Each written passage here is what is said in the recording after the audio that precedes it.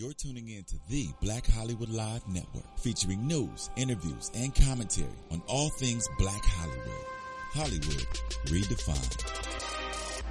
From Los Angeles, California, presented by Maria Menounos and streaming live thanks to Akamai Technologies. This is Black Hollywood Live Portraits, featuring intimate, in-depth interviews with Black Hollywood stars and influencers. Black Hollywood Live. Hollywood redefined. You're listening to Black Hollywood Live. And now, the host for Black Hollywood Live Portraits, Dario Kristen. Hey, what's up, everybody? You're watching Black Hollywood Live Portraits. I'm your host, Dario Kristen. Here joining me in the studio today is Courtney Stewart. What's up, everybody? DJ Jessie J. What's up? And our very special guest today, she was part of the best-selling girl group in the world. She's also a successful artist, mother, entrepreneur, TV personality, and you can catch her on NBC's America's Got Talent. We have Mel B with us today. Hi. Welcome. How you doing? Welcome. Thanks for having me. Super excited. Lovely. Are you ready for the holidays? I am ready for the holidays. But even though, I am British, so we don't celebrate Thanksgiving that much. That's true. Since I'm married to an American and we live in America, we do kind of go full out with the Thanksgiving dinner. From my husband cooks everything. We have a bunch of people over. It's always fun time. And do you participate in that too? Or you have a special dish? Well, I don't cook that much. I mean, because my husband always takes over. He always thinks he can do it better, and he can. To be honest, so I just let him do it. What's your favorite Thanksgiving food dish? Well, it has to be the turkey, but then my husband cooks a mean chicken, salmon, ribs, lamb. So we'll be over tomorrow. What time? We'll be all out, I'm telling you. And then the food lasts for about a week. Yeah. Everyone just keeps on, eating it. And you have 4 children in the household, correct? 4 girls at that. 4 girls, yeah. Now, what is that like? I mean, that seems like that's some fun times. I'm a pretty hands-on mum, so from my 2-year-old, my 6-year-old, my 9-year-old, my 14-year-old, we're all pretty tight. Very, very tight. And I believe that, to be the best parent, you have to communicate with your kids. And I am the nosiest parent ever. I know all their passwords. There's no locks on their doors. I am up in their business like no other. Yeah. And they don't seem to mind it. Cool. But at least I know what's going on. Well, that's a good thing, especially nowadays. Exactly. Now, do you spend most of your holidays here in the States, or do you go back to Europe a lot? Well, I travel a lot during the year anyway, so I get to go back to Europe and see my parents. And, I just got back from Russia, actually, a couple of days ago. Nice. And before that, I was in Australia. And when do you sleep? Well, I think that when you have kids, ask any working mum, you don't really get to sleep that much. Yeah. I can live off 4.5 hours. Yeah. That's fine. Right. I need to step up my game then. You need too many, you need 7. I'm telling you. Yeah, and maybe I need some children in my life or something. There you go. What's it like for your kids living here? Do they, ever want to move out of the country or, settle someplace else? Or? We had 2 years in Australia and we just came back in January. But, I mean, I've been here on and off for 15 years. And my kids are used to being on tour with Spice Girls. They're kind of used to travelling around a bit. But I think now, for my 14-year-old, she just started high school. She's like, okay, Mom, there's no more moving around for me. I'm like, okay, I got you. Good. And you grew up in Leeds, London, and you have a pretty multicultural background. Your father was Nevisian. Is that how you pronounce it? Nevis. Which is right next door to Barbados, but it's actually smaller than Barbados. Okay, and your mother's English. And my mum's English, White Rose, White Rose, I like that. Now, were both cultures kind of celebrated in your household growing up? Yeah. I mean, obviously, growing up, I had my mum's side of the family, which were all white with blonde hair and blue eyes, and then my dad's side of the family that were black. So I think I did get the best of both worlds, and I did get to celebrate, my rice, peas and curry on a Sunday night round at grandma's, black grandma's, and then my traditional Sunday roast around at white grandma's, so I got to kind of experience both. But I think one of the funny things was for me growing up is that whenever I'd go and see my cousins on my mum's side, nobody, I guess, their friends in the neighbourhood couldn't understand how we were all related. Yeah. So you had to sit the kids down and go, well, my mum and her mum are sisters, and my mum married a black guy, and her mum married a white guy, hence we're cousins. It was like, oh, okay, the penny dropped. Was that difficult for you growing up, or did you kind of, I know who I am, not really worried about other people Well, I think any kid that looks a little bit different has, no, I wouldn't say a hard time, but you just kind of have to figure out where you fit in. You know what I mean? You have to figure out, okay, like for example, for me, my go-to person was Nina Cherry. She was mixed race. She sung about positive stuff. She had the same hair as me because nobody in my school had that hair. And so you just kind of have to find your way. And yeah, there's ups and downs, and you get chased on from school, getting called names that don't quite make sense. And then you just have to kind of come up with it yourself. And you kind of, my parents let me never navigate that myself. They were never the kind of parents that would go down to the school and say, stop picking on her or leave her alone. They kind of let me go through it in my own way, and I did. And that's helped you out to move forward to where you are today. Yeah, definitely. I mean, and then it got to a point where, you know, in the UK, you go from middle school straight to high school. And high school is a whole different batch of people, usually, and the school's usually 10,000 times bigger. So I got to find, like, my little mixed race crew, and I got to find my black friends and my white friends that weren't kind of seeing colour as such. They just saw me for me. Right. But, I mean, just like any kid, I think, especially nowadays, kids are finding it harder and harder. Not only do they have to deal with race and where they come from and their background, they also have to deal with online bullying and what size they are and what, you know, it's a whole thing. Other world. We never really dealt with that when I was younger. I mean, we had people that were gay in our school, but they weren't really called out or bullied for it. Right, it was just kind of, it is what it is. Nowadays, it's a whole different world. And how do you, as a parent, think about that? Sort of, you know, you have your Facebook passwords for your kids and things like that. Like, your parents sort of sat back and allowed you to work through those issues. Do you feel like you have to be a little bit more involved because of that with your kids? Because it's my different kids now? don't have Facebook. Okay. Only my eldest has Twitter, and it's monitored. And she only has her people that she knows because it's a private one. Okay. But I'm very hands-on with my 14-year-old. Why was that important for you? I'm sorry. Because I just think, you know, we're in America, you know, she's been on my reality show, my daughters, my whole entire family has.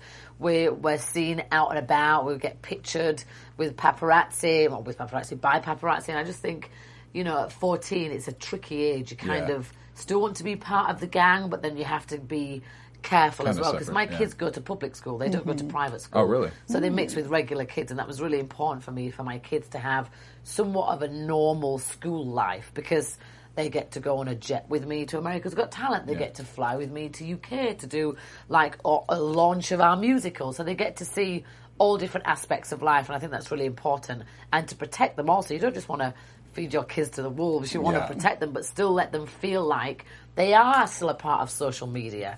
And she can direct message or Twitter her friends in Australia or the UK. Because that's what kids do at that age. Now, if your oldest daughter wanted to get into the business, would you be open to that? Because I've heard a lot of parents who are in the business who are like, I don't want them to do that same route. I've never had to have that put in front of me just yet, because my 14-year-old, her whole entire life, she's always been into sports. Oh, okay. She just made the basketball team at her school, which is kind of semi-pro, so she's very much into that. Now, my 6-year-old, on the other hand, walks around in dress-up clothes, singing songs, doing her own performance. Welcome to my show. That one, I'm going to have to kind of figure out what's going to happen there. Yeah, but luckily I've got a few more years yet. And how early did you know that you wanted to be a entertainer? Well, the funny thing is my mother sent me to dance class purely because when I was about 9 or 10, purely because I had so much energy, she couldn't get me to sleep on a night time. So she'd send me to all these different, we had like a local community, so you could go to a free dance class. So she'd send me to all these different classes after school just purely to tire me out. And then I just got the bug. I literally got the bug. I wanted to do drama. I wanted to be in commercials. I mean, I wanted to do everything entertainment. And it kind of drove my family up the wall a bit. I think my mum took on an extra job so I could participate in like a weekend drama class. Yeah, I did like the whole thing, and I was the one pushing my mother. My mum didn't even know what that world was. She didn't know what that was. Yeah, she was like, I know it's kind of tiring you out because when I pick you up from dance class, you go right to bed and you do what you're told. Well, a lot of people don't know in 1993 you had a role in the Coronation Street. Yeah. And now, how did that role come to be for you? Just acting and just auditioning and just being active. You know, back then, I say that like it's 50 years ago, just a little bit back then, there was a newspaper called the Stage Newspaper, and it was like 20 pence, which is what, what is that, the equivalent to cent here? Anyway, it was cheap. It was under $1 to buy this newspaper. And at the back of it, they had a list of all these different auditions. And I would make my mother send me out onto these auditions. And not that you needed an agent. It was like an open call. Mm-hmm. So I would go to these auditions all confident. I think I even went to... and I went to one of these auditions, and it was obviously just for a white family. It wasn't Mary Poppins. It was something like that, where they were only going to cast white people. And I said to my mum, I am going to this audition. I do not care. I want to get this job. I think my mother tried to explain it to me. I wasn't having any of it, because I just had it in me to want to perform and audition and just be part of that world. So you were breaking barriers even as a young kid. Yeah. Oh, yeah. And then when you stepped into the role, I know you took over for another actress. Was that a lot of pressure to kind of take over for something that someone had already started? No, not really. Because I kind of put my own spin on it too. And Coronation Street is very much like a Leeds kind of soap. It's like a cooler version of Days of Our Lives. Okay. So it's kind of just one of those things that it's ongoing. And just to have even like a little bit of a part in there was like huge to me. Interesting. No, in the Stage magazine is also the same magazine that you answered the call for a girl group. Yeah. Which was originally called Touch, I believe. Yeah. Well, we got ourselves together because this particular management company wouldn't sign us. And they called us Touch. I think there was only 3 of us in there. And then we were like, well, if you're not going to sign us, we'll just go off and do our own thing. And we literally went off and did our own thing, got all 5 of us together, wrote our own music for about a year, kind of worked on our choreography and our look and what our vibe was going to be. And then we were like, okay, well, then we need to find management now. And so we're ready. With the original group, you guys were living in a house together? All us 5 were living in the house together. That's when we decided we were going to do it for real. Is that kind of where you guys got in the movie Spice World, with the idea of you guys doing this little boot camp, kind of a campier version? Well, that came later. I think we all made wish lists of... Like, I think Victoria's slogan was, I want to be bigger than Purcell, which is like Tide. Yeah. So when you see Tide, you know what it is. You know it's to do your laundry, and it's big. It's around the world. That was her concept. Mine was, I just want to be out there doing music. Jerry's was, she wants to create like a movement, a theme. And that's when we all kind of were like, well, there's 5 of us. We're all completely different. We all get along. We're all kind of embodying the whole girl power vibe. And so we kind of just launched it all from there. It kind of happened so organically. Really? Yeah. And now, Emma came in later. Yeah, she did. To the group. How did you guys find her? Well, it was through one of our singing teachers. Because everybody that we hired weren't paid. It was like, when we get famous, we'll pay you. So our producers, our singing teachers, the lady that helped us go and buy these second-hand clothes, these are like Adidas T-shirts and stuff, all in different colours. It was like, look, we promise you when we make it, we'll pay you back. So our singing teacher said, look, I teach this girl. She's blonde. I'm sure she'd fit into this group. And we were like, okay, well, let's see her then. So she showed up at the train station, because we were living just a little bit out of London. We picked her up from the train station with her mum. And then we left her mum there. We were like, well, we want Emma to come and kind of hang out with us at our house. And she just fitted right in. I think that night, me and her cooked beans on toast and just stayed up till like 4 a.m. So just the whole... us 5 clicking, it was almost just like it was meant to be. But nobody, to be honest, nobody really believed in us. Because it was all boy groups. Yeah. Like, we were coming out when it was boy group mania. So no matter what door we knocked on, whether it be magazines, management, anything, it was like, don't be silly, this is not going to work. Click. That's all we got. What was it that kept you guys going after it together? Because with 5 women that are strong personalities, have all different ideas about what's going on, what do you think it was that brought you guys together? We all had the same goal. We all wanted to make it and make a difference. And we wanted to do it for all the women out there, because we were all kind of somewhat misfits in our own like individual way. So to come together, and you felt like, I mean, all 5 of us still do, just felt like we belonged together. There wasn't really a sit-down conversation of, okay, this is the plan. It was like, okay, well, I'm going to do this and I'm going to do that. And it all just worked like, you know, like a car machine engine. It all the parts just worked together. Well, another high-selling group, TLC, has been in the news a lot because of their movie. I don't know if you saw their biopic on VH1.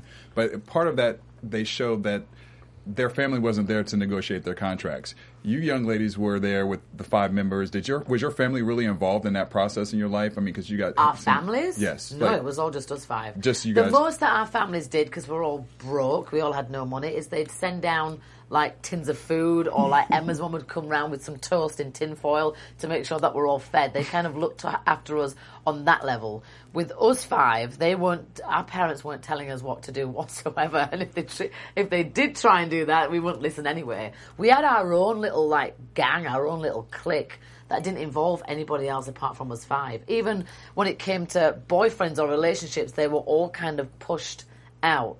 Wow. Really? Yeah. Well, was there anything, kind of getting the gears going between the 5 of you guys, where it was just trying to figure out the basics of, okay, who's going to kind of do the leads on songs? And I know you guys did a lot of writing. It happened really naturally.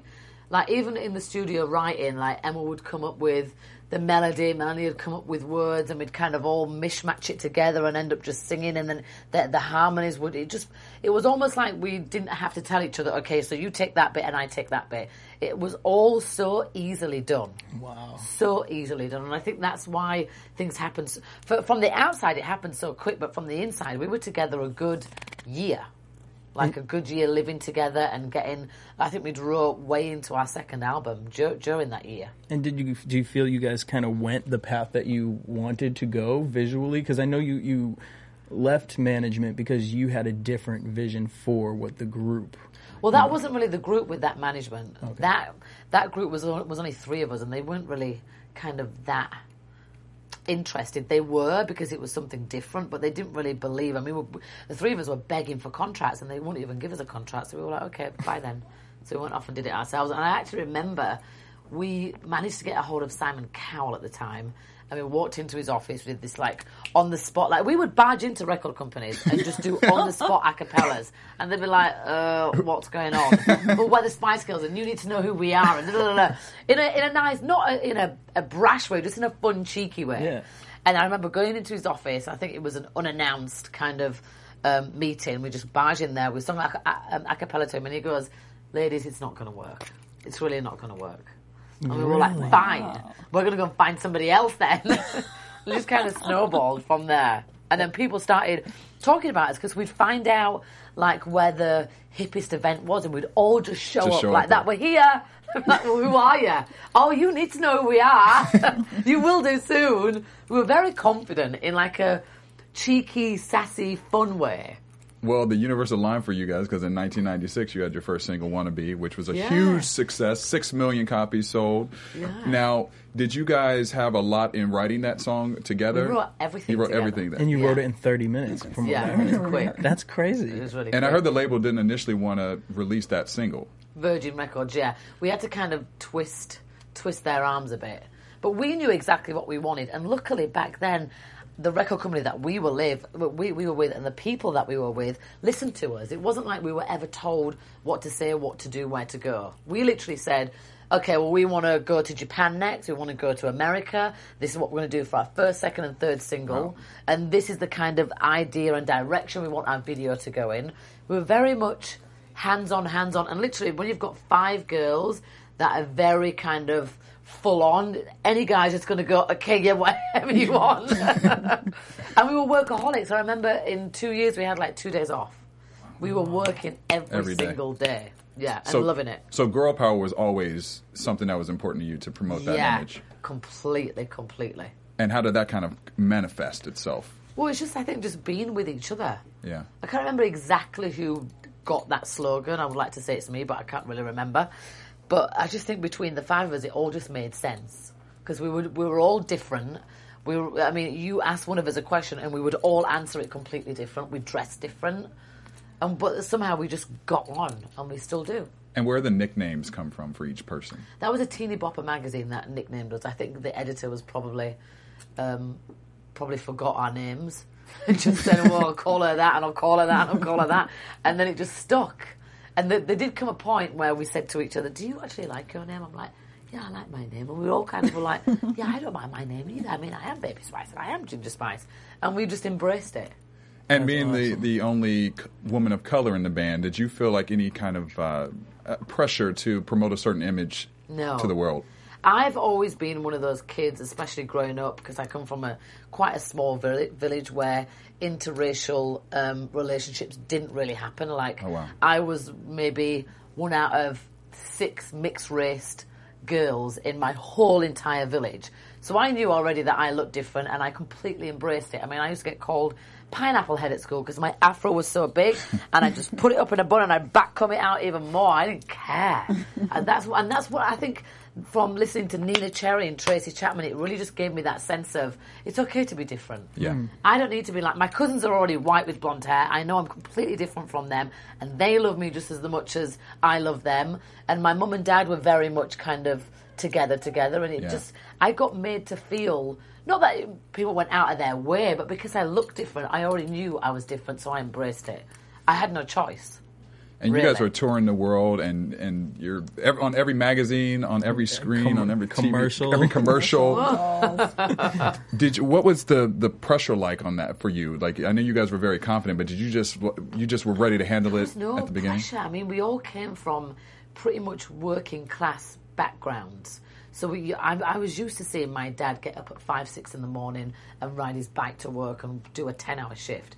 I got brought up, all of us would get brought up in an environment where your parents went to work and they earned money. And so we all had the mentality that we need to work for where we're going and what we've got. Yeah. So there wasn't pressure in that respect. And plus, we didn't care because nobody knew us anyway. You know, when we got our first #1 hit in the UK, we just touched down in Japan, and Japan hadn't even heard of us just yet. So it wasn't like we got to celebrate that too much and our heads get too big. We were right back to work in Japan, kind of spreading the word and making people know who we were. And with touring all over the world, we always hear about male groupies, like the pop bands, the girls Right. that run after everyone. What was it like for you guys being women? And were there males that were throwing themselves at you on tour and throwing their underwear, not panties, I guess, but doing Well, things? I don't think so much that, and I can only speak for myself. But like when 2 or 3 of the girls would hop off to bed, I wasn't going to bed. I had my security guard going, row 2, get that one and get that one and get that one. I was the naughty one of the group. Yeah, my room was popping. I mean, you know, you had like one of the #1 albums in the world, #1 girl group in the world. A Rolling Stone journalist compared you guys to the Beatles. I mean, when did it hit you? I remember that a Rolling Stone magazine guy compared us to heroin. Everyone knows about it, but nobody talks about it. Like when everyone's secret guilty pleasure, or was back then. Well, when did it hit you that you were kind of like hearing all these comments? I mean, you said you went from country to country to country where no one knew you. So when did it hit you when you were like, oh, we're the Spice Girls? Like, I don't think any of us really, it never registered like that. really? Because we were constantly on to the next thing and constantly, like when, you know, don't forget the eye of the storm is very, very calm. So you've got all this chaos happening around you. We only had one manager, Simon Fuller. We had one assistant between all 5 of us. We had one hair and makeup. Sometimes that's if we could have them travel with us, which was more not than yes. So it was just us 5. It's like being with your mates, kind of on like a holiday where you have to work all the time, but it's fun work. I don't think at any point we went, fuck yeah, let's Spice Girls. I think it was more of, oh wow, so we've just done that. Okay, so what's the next thing we need to do? And don't forget, we were doing our own contracts ourselves. We were telling the record company the next song we wanted to release. We were picking up beats from this song, sending it to our producer. We were constantly on our hustle and grind big time. Well, it's interesting you say that, because one thing I've always noticed about the Spice Girls, why was it so important for you guys to use late 80s, early 90s hip-hop beats? Why was that really important for you guys to kind of use that sound and mix it with pop? Well, I think because that's what we all kind of listened to anyway. You know, and Mel C, she's really old school too, because her mum was a Tina Turner impersonator Oh, wow. way back in the day, and still does it to this day. So Melanie had like That's that great. influence like rammed down her throat, and she completely embraced it. And I just think between the 5 of us, we all came from somewhat of a musical background in so many different ways, and we listen to different kinds of music also. I listened to a lot of reggae growing up, even like from Buju Banton to Maxi Priest. I was kind of caught in that world, but then my dad would flip it and I'd be listening to Fleetwood Mac. All of a sudden my dad would be blaring it out of the house. I'm like, oh, okay then. So I think that kind of rawness to mix hip-hop with pop, and because it had never really been done, it was either cheeseball pop or complete urban, and we wanted to fuse the two. We really did, and we kind of got good producers that understood that too, because it was something different. And did it very well. How good. And you all were making so many decisions in the band, as you mentioned, in the group, excuse me. With all those personalities, was it hard to agree upon a lot of things with the decisions that you were making? And this, I think, because it'd be so much easier for me to say to you, oh my God, it was a nightmare and this, that, and the other. The fact of the matter is, when you've got 5 girls that are hungry to make a statement, that all have the same goal, that want to travel the world. I'd never even been on a plane. I'd never even been to a concert. You know, when you get 5 people that are that hungry and they're going to let nothing step in their way, and you all have the same mentality, that you can't mess with that fireball of energy. Yeah. It kind of just goes like that. And there's no jilts. And when one's down, the other one picks us up. When somebody wants to reach for that, we all go for it together. Who was like the mama of the group? Like the one who's like kind of took on the motherly roles for everybody? Probably between Jerry and Emma. Jerry and Emma. And Emma used to always make sure everyone was fed and watered because she was a foodie. And Jerry would be the one that would sit down with the diary and go, okay, well, this is the schedule for today. And Victoria would be the one like, well, how much money is that going to cost to get from A to B? How much gas do we need? And then Mel C would be like, right, up for rehearsals right now. We need to do our warm-up. Here's everybody's herbal tea. Let's get to the studio. And who were you closest with? And All still currently to this day? All of them, to be honest. And Mel C probably a little bit more because she's from my neck of the woods. Leeds and Liverpool are not that far apart. So, but then again, you know, I had 3 Christmases with Jerry.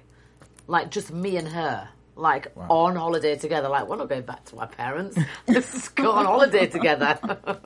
And now there's always, you are in the news more than anyone that I know, and which is a great thing. And then, like, what is something that you feel is keeping you kind of like grounded with all of that? Do you pay attention to what's in the news, or do you kind of stay away from that? I mean, my first story that got broke about me at 17 years old was me sunbathing topless like this, with my nipples like this, and it was the local newspaper that my dad used to get. So I got hit hard. I was like, you know what? It can only go uphill from here. Everyone's seen everything. My dad and his work friends have seen it all. I remember my dad coming home from work and I was like, oh, God, let me just leave right now. So I was completely humiliated, completely embarrassed. But I thought, you know what? Well, then that's it. You just got to get a tough skin. So I don't really pay attention, and I haven't really done to what the media necessarily say about me. As long as the picture looks half decent, don't really care. And unless you know me, like if you know me as a person, or if you get to interview me, you see that I have many different layers of me. And yeah, I get sensitive and emotional just like any woman does, but I'm a fighter, and I always have been. Yeah, and you can see that as like within your new music video that we've been watching. How'd that come to be? Like, how did you create that in that motion? I hadn't done music in 7 years by myself. And so it kind of, you know, when it just goes on and on, and you get to a point where you go, you know what? If I don't just throw myself into it at some point, I'm probably not going to do it apart from just with the group. That's if we ever do anything, which I hope we do. And I was sitting at America's Got Talent, and I was like, you know what? I think I want to do that again. So I got in the studio that night. My producer happened to be there with one of my co-writers that I've known for a long time, Geeta. We got in the studio, wrote it in 3 hours. It got mastered the next day. I shot my video 3 days later on the Desperate Housewives set. I got my friend Martin Weiss to shoot the video. And I only gave him a window of 9 hours because I believe if you give somebody a start, a middle, and an end, then you're not doing a 12-hour shoot. Or it rolls on to the next day. Then everybody else gets paid again because I'm doing it all myself. And I was like, okay, done. So now I've got this single, I've got this video, and I was like, well, what do I do now? Well, I don't have a record company, I'm not signed. So I kind of just released it out. And then Perez picked up on it, Tony Hawk and Ellen DeGeneres, and it kind of started a little bit of an underground bubble, which I wanted it that way. Rather than me standing up going, Haven't done music in 7 years and wait for 2 weeks. In 2 weeks, I'm going to release this song. I was like, no, I don't want to do that. I don't want to set myself up. Just let it out there. A good song is a good song. And then we noticed that you talked about a little bit of reunion possibilities for the Spice Girls, and you guys reunited at the Olympics in 2012. Is there something that we may see in the future for fans as well? Well, I think so. I think people seem to forget. The Olympics is a charity-based event. You don't get paid. I mean, you pay for your own costumes, you pay for your own hair and makeup, you pay for your transport, you pay for your own flights. So to be part of something like that, you have to really genuinely want to do it because it's 3 weeks out of everybody's diary. And we had to rehearse on taxi cabs. So there was a whole insurance issue. Is somebody going to fall? Are we all going to die? So we genuinely said to each other, okay, I want to do it. Do you want to do it? Yeah, and we all kind of agreed, and then it was like, well, we want to do it big. We want to make an entrance since we haven't done anything together in a while. Yeah.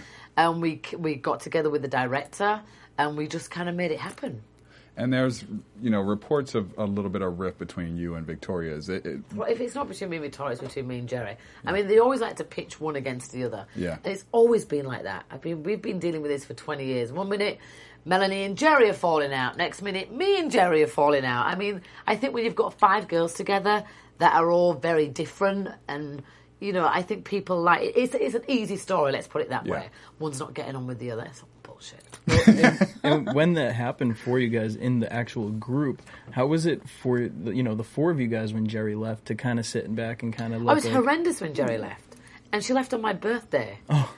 And I thought I was pretty close with her, where we could all turn to each other. And she talks about this in her autobiography. Her eating disorder got so out of control that she just had to get away. I think she went off to George Michael's house and really just kind of took a rain check. Because like you said, in the beginning there was no pressure. Yeah. But as time goes on, and you've got number 1 in 34 different countries and all the eyes are on you, if you're not that confident on the inside, and Mel C's spoken about that too, you can quiver a bit. Mm-hmm. Me, I didn't give a God damn. I was like, yes! Get me on a stage again. But for some of the girls, it kind of hit them hard, some of that pressure. And Jerry will be the first one to say, yeah, I got caught in a wobbly phase and I just had to take a rain check. But she came back. We punished her for a little bit, but she came back. Whatever happened to the live album that you guys were going to give the I fans? have it. But when are we We need a copy of that. When did we get it? Because that was a little after Spice World came out that there was talks about that was going to happen and nothing ever. The thing is as well, we did actually, because we toured for a little bit, and I have all those copies of that performance, and I watch it sometimes and I go, damn, I wish we would have released that onto DVD or released the live album version. I think it's a thing that's not completely exnated because we all reminisce about it. And we all have all those copies of everything.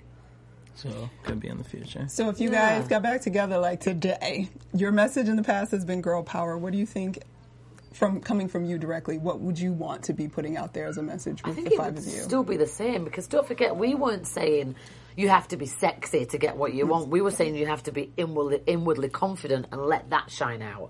We weren't overtly sexual. We weren't overtly this, that, and the other. It was purely, genuinely like girls. We're here for the girls, and that's it. Boys we like too, but it's all about the girls. Yeah. Now you also, it would be the same. After the project with the Spice Girls kind of took a hiatus, you released your own solo album, Hot. Yeah. Now, what was it like working with Jimmy Jam, Missy on your single, and Cisco? It was a lot of fun. I literally handpicked the people that I'd been listening to over the last couple of years. I said, I want to work with this person, this person, this person. And I called them all direct. Apart from Missy Elliott called me. And I thought that was a huge joke. I was like, are you sure you've got the right person? You want to do a song with me? What? And then I went to her studio I think it was that week. And Destiny's Child were in the studio recording. And I was such a fan of theirs anyway. And then, it just kind of, happened. She'd kind of part wrote the rap and stuff, and I was like, yeah, I'm down with that. And I think I was 4 months pregnant at the time. Wow. And she made me do a 72-hour video shoot with a bra and covered in paint and bottoms. I was like, really? And was it important to you to kind of have a different image of Scary Spice, something separate, like kind of having a different identity from what you had in the Spice Girls? Well, I think it was just more of an elaborate kind of identity and look. And You know what I mean? And being pregnant, were you nervous at all going into that? Like, okay, how am I going to juggle this? And when When you you're kind 21 and you're pregnant, you really don't care. You keep it moving. And you have such a great background outside of just music. You were also in Rent. Yeah. And what was that experience like being in theater? I know, obviously, we talked about you have an extensive acting background, but what was it like for you to be in theater? I'd actually done theatre in London. I don't know if you're familiar with Vagina Monologues. Yes. I did that for 6 months Yes. in theatre, which is like sit down, acting, reading monologues. And I thoroughly enjoyed that. And then when I actually got offered Chicago and Rent, so I went to see both of them, and I said, you can't just give me this job. You have to actually audition me, because for a start I didn't know if I was that good. So I made them put me through a workshop, and then it was like decision time. And I said, you know what, I want to do Rent because this character is so messed up. Yeah. She is a prostitute. She's got HIV. She's struggling through all these different emotions. I said, if I'm going to go out every night, I want to go out with something, some meat, and just give it that 100% performance. And so I got a contract with them for 9 months, and I moved to New York with my mum and my then 4-year-old Phoenix, and I just did it, and I thoroughly enjoyed it. And you also have done a lot of hosting. Yeah. And what's been your favorite part of that particular portion of your life as well? Well, if I'm really honest, I don't enjoy hosting. I enjoy after I've done it. I hear you get jitters still. I can't believe that. I just hosted Miss Universe in Russia. For an hour beforehand, I'm going, why am I doing this? I don't like this feeling. And I'm used to being with my other 4 girls. I'm by myself. What? And then afterwards, I'm like, oh my God, I had so much fun. That's after I've done it. So do you feel a little more confident sitting at the judges' table for America's Got Talent? But even that is a bit nerve-wracking too, because it's live TV. It's kind of, I've got like a double-sided sword in myself, because half of me likes it and half of me hates it, but then it comes together and I thoroughly end up enjoying it. So I'm kind of like one of those people. And which judge do you like working with the most on the show? I do like all of them. Yeah. Howie's just a nutcase, and he's constantly washing his hands, and I don't really believe he's got that much of a disorder, because I saw him eating some of my pizza the other day, and nobody eats somebody else's half-eaten pizza. That's true. So I don't believe that. That's true. And I told him that. And, then And how did he respond? He was like, well, whatever. And then Heidi I've worked with many times before, and she's just great. I mean, she does what I do. This is when I fell in love with Heidi. So we're going to all these different interview places, and they always have a little kit of goodies for you, whether it be candy and this, that, and the other. And I saw her one time just get this bag and just swipe it in her bag. I'm like, you're my kind of mother. It's the bribes for the kids, right? She's like, yes. She's very down to earth and very gorgeous. And then Howard, I did his radio show 18, 19 years ago. And it was as crazy then as he is now. I just did his show a couple of weeks ago too. And he's just, he's very close to the bone. And actually, he's a genuinely nice guy. We go around his house for dinner. And he seems, he gets a bad rap, I think. A lot of people think he's really, really aggressive in person, and he's not. A lot of but people I think, nice. he's famous because of who he is and what his demeanour is and how, cut and dry he is and how outrageous he is. Now, there was one contestant that was on the show that it was the taxi driver. He had the racist taxi driver joke, I believe, and you were very upset. What was it about that particular day that you were not feeling what he was saying? Forget what he was saying. He could have been talking about Chinese people. He could have been talking about this pillow. He just was not funny. He was not funny. And then on top of it, the racist joke. I mean, I can laugh at jokes, whether it be racist or not, but be funny. Right. Be funny with it. That was my number one thing, is you're just not funny. Well, it was crazy. It was like that joke was terrible. I don't. And you got all the backlash. And you get all the backlash. I'm used to that. And so, after America's Got Talent, what is something that you haven't done yet? Because you've done a lot that you would like to get into. There's lots of different things. I'm actually, after this, I'm going to go and do my app thing, but I can tell you about that later. I mean, aside from just doing the entertainment side of stuff, I have a water company that I've had for the last 5 years. I've got all these different businesses that you probably wouldn't even know that my name's attached to it, because I'm seen as a silent partner and investor. Mm-hmm. So I get to do my little thing, and I get to kind of create and make things happen in the background also. And I think aside from doing my own music and doing America's Got Talent and all these different things, it's nicer to be able to stay at home with your kids and come up with ideas and actually watch them happen. You know what I mean? Whether it be a set of headphones for my kids, I can make that happen. And she'll have her own line of headphones. Or I can make just different things. It's nice to be able to attack the world like that. Now, I'm not saying everything that I've done behind the scenes has been successful. Right. But I'm a go-getter and I'm a pusher. And I like it when somebody says, no, you can't do that. Because I'm like, well, yeah, I can. Or I'm going to at least try. And you've had such a long career. What one word would you use to define you? Oh, God. I don't know. Well, I'm thinking like, I can't give you a word. I don't even want to give you a word. No, like, what word would that be? You've had such a lovely long career. I'm sure. And hopefully it's going to carry on. I'm not that bloody old yet. Boss. From I don't know. What do you want to be remembered for? Or well, I don't want to die yet. So whenever hold on a second. way down the line. Way down the line. Way down the line. Like, what would you like people to say about you? My first tattoo I got means spirit, heart, and mind, and I hope people would remember me for that because I have a crazy mind. I've got a great spirit. And my heart is just on my sleeve constantly. You know whether I'm in a good mood, bad mood, or what, just by looking at my face. And now we sat with you today, but where can your fans find out more about you? Your website, I your do Twitter, I do Instagram, my website. And what's I actually do it all myself. What's your actual Twitter? At official Mel B. At official Mel B. Yeah. Well, thank you for joining us today. I was going to be really bored, but this has been really good. I know we want you to stay. We need like a part Seriously. 2. We need a part 2. Right, we got like 15. We need like 30 more minutes with you today.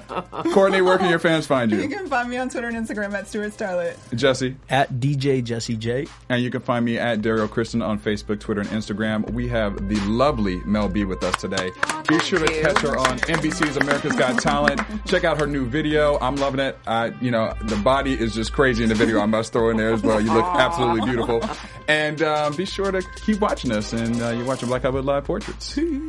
From producers Maria Menounos, Kevin Undergaro, Phil Svitek, Daryl Kristen, and the entire BHL staff, we would like to thank you for tuning in to the Black Hollywood Live Network.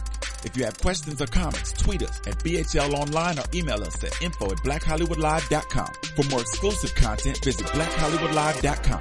This has been a presentation of the Black Hollywood Live Network. Hollywood redefined.